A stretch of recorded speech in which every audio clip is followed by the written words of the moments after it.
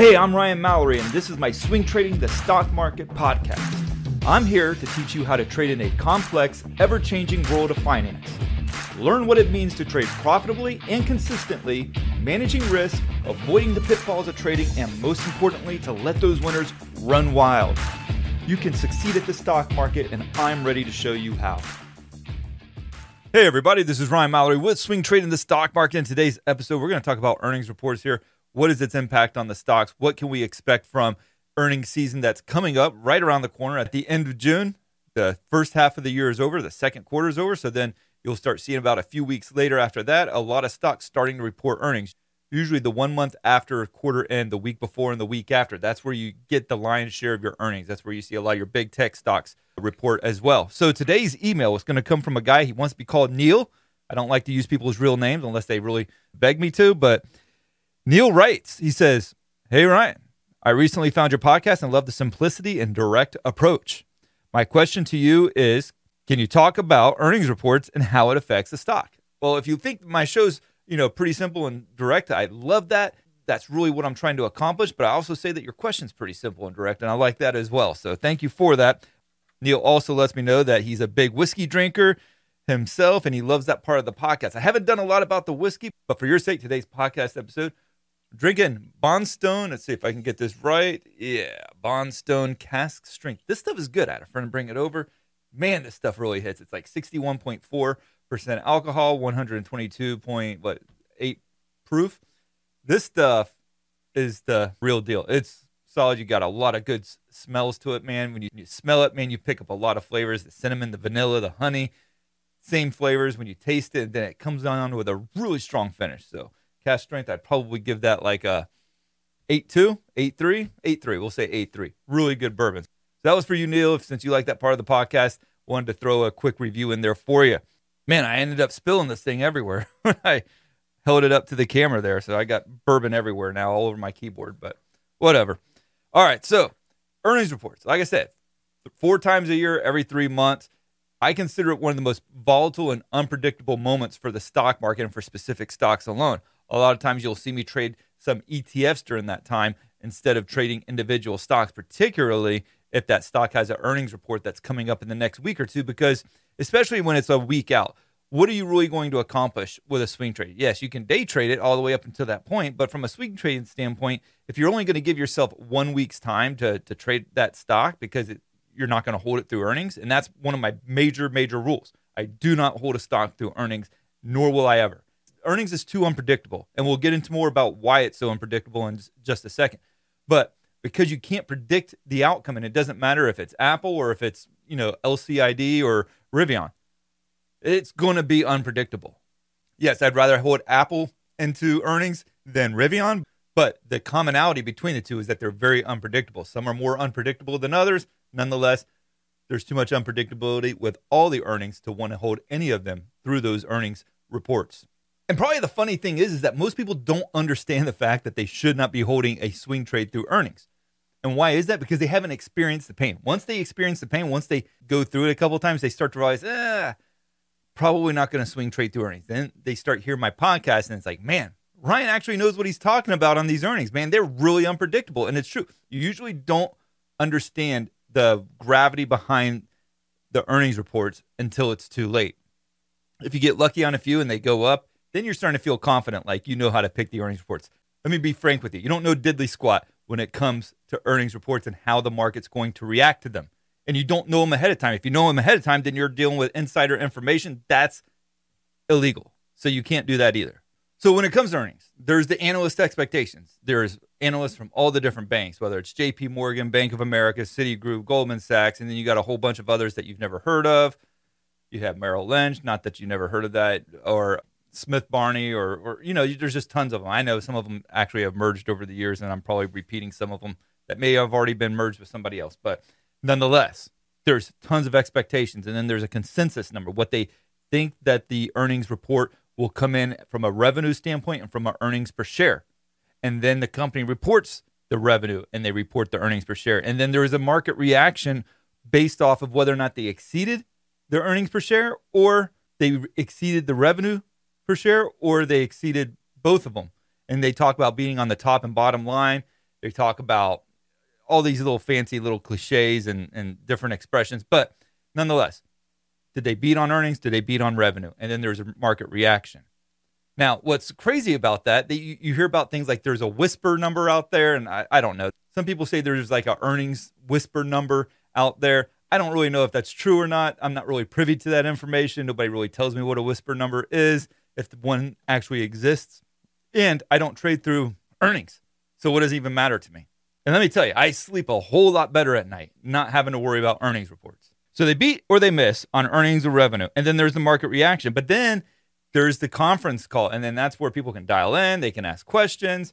And analysts start to, ask them, like right now, everybody wants to know, what are you doing in order to capitalize on AI? Or, back in the 90s, what are you doing to capitalize on .com? Do you have yourself a website yet with a .com at the end of it? That's the kind of questions they were asking back in the 90s. And depending on their answer, the stock would soar even more. You saw it in the last earnings reports, like with Google and Amazon, all these ones. It's like the more they said AI, the more the stock rallied. If they didn't say AI, the stock didn't rally. So then you have these like themes during the conference calls that the analysts are interested in. There was a time where it was about the metaverse. And then before that, it was about Web3. And before that, it was about Bitcoin or NFTs. And the analysts, they like hyperventilate over this stuff. And let me continue to be frank with you.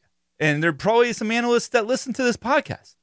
Most of your analysts are not that smart. They're just good old boys that are just towing the company line. I know some of them. I've met some of them over the years. I've never been really impressed by any of them. In fact, you'd be shocked, but some of you guys know more than what the analysts know about the stocks that they're analyzing. I met a guy one time, and he was an analyst for this one big firm.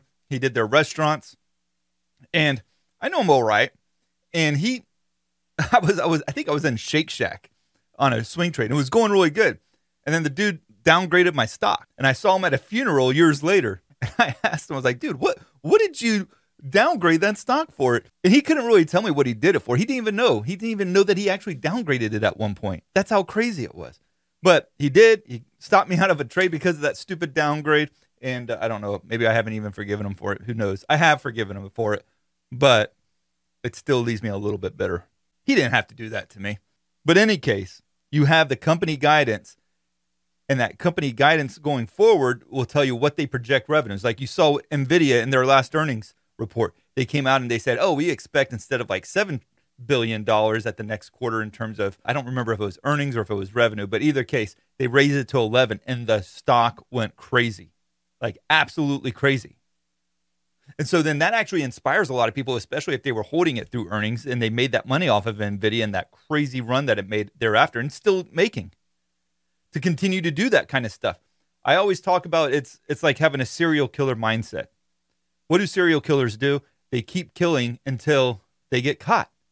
And so with earnings, people will keep trading earnings until they get destroyed. And that's just a sad fact. And it's usually just one that it takes to destroy you.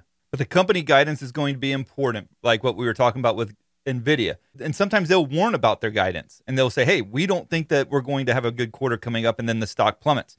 But what really gets a lot of people, and it probably is what gets Neil here, and the reason why he's emailing me about this particular question, is that he's probably been in stocks before that had a really good earnings report. They beat on the earnings per share. They beat on the revenue, and the stock plummeted. And you're like, what the heck? They even raised guidance, and freaking A, you still lose on it. Like, what the heck? And why is that? And that's the mystery of earnings. They talk about it's like a whisper number or whatever, like what we were just talking about earlier. But in reality, earnings can be very flaky. It can be that it had a huge run up into earnings. It was priced for perfection, and it blow the analysts out of the water, so they hit the sell button because they already had a ton of profits as it was. That can be the case. Sometimes you have a earnings report that comes in really weak, and you're like, man, this thing's going to go down. I'm short on the stock, and instead it goes down for a little bit, and all of a sudden a whole wave of buyers comes in, and it just snowballs into higher prices, and all of a sudden you're back in the green and you're losing money like crazy. So again, why I don't trade earnings is because it's such an unpredictable event. And you can say to yourself, well, I'm just going to trade Meta earnings, or I'm just going to trade Amazon or Apple. But guess what? There's a lot of those that had some horrible earnings reports back in 2022. You take Meta, it's rallied like 150% or so off of the November, October lows of last year. It's still not filled the gaps from the earnings reports that you saw back in February of 2022. You take Amazon. And it has rallied 60% off of its lows, or give or take a few percent. And it still hasn't recovered the losses from the May 2022 earnings report. It's still trying to make up for those losses. Or take PayPal. The stock right now could double in price and it still wouldn't have recovered from some of the losses that it incurred from its earnings reports that go back to February of last year. The point being is that you make a trade and you hold it through earnings reports as a swing trade. It may define your year in a very, very bad way. It may define your trading career in a very, very bad way, depending on how leveraged you are on that particular trade. If you're going into it like 50 or 60% of your capital and the stock plummets 40 or 50% from earnings, you're screwed.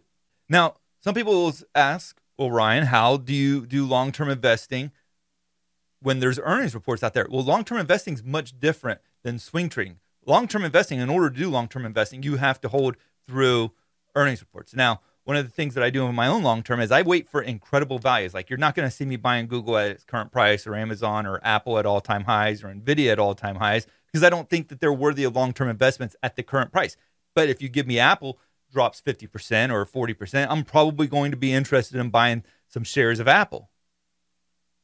But I need to be getting it at a bargain price. And yes, when it comes to long-term investing, I spread myself out quite a bit because I do not want a heavy emphasis on one particular stock to where if there is a really bad earnings report, I'm going to get slaughtered from it. But this is about swing trading the stock market, not long-term investing. Long-term investing, in order for it to be a long-term investment of more than 1 year, you got to hold it through earnings. Swing trading, you don't want to do that because one trade can define everything for you in a very negative way. We talked about how it's taken over a year for Meta to make some of its gains back. But from a long-term perspective, that might just be a little bit of a blip on the radar. But for swing trading, that's the worst possible thing that could happen by not planning for your trades, not planning for the risk, not avoiding the earnings reports, and all of a sudden you're stuck in a trade hoping that you can get back to break even at some point down the road. But one thing that's better than breaking even on a bad trade, swing trading the stock market. I don't know if that's the best segue into that. I tried. But in any case, swing trading the stock market. This is going to give you all my stock market research that I provide listeners with each and every day. That's going to include multiple videos every day. I do videos on different trading ideas. I do it on big tech stocks. I do it on the overall market indices. I also provide daily watch lists, weekly master updates. Good stuff there that you're getting like for rock bottom prices. But check it out, swingtradingthestockmarket.com. If you're listening to it on YouTube, then it's just clicking the join button down below and you can get access to it there. Really good stuff, guys. I promise you. But yeah, I don't really have too much more to add to this whole conversation about earnings. I didn't think it was going to be a very long podcast, and it looks like I'm probably right about that. So I'll go ahead and wrap up this show. Thank you for listening. Make sure to check out swingtradingthestockmarket.com.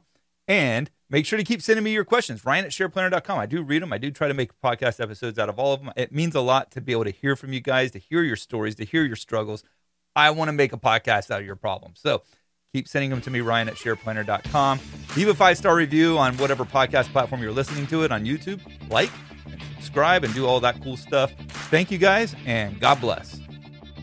Thanks for listening to my podcast, Swing Trading the Stock Market. I'd like to encourage you to join me in the Share Planner Trading Block, where I navigate the stock market each day with traders from around the world. With your membership, you will get a 7-day trial and access to my trading room, including alerts via text, email, and WhatsApp. So go ahead, sign up by going to shareplanner.com/trading block. That's www.shareplanner.com/trading block. And follow me on Share Planner's Twitter, Instagram, and Facebook, where I provide unique market and trading information every day. If you have any questions, please feel free to email me at ryan@shareplanner.com. All the best to you, and I look forward to trading with you soon.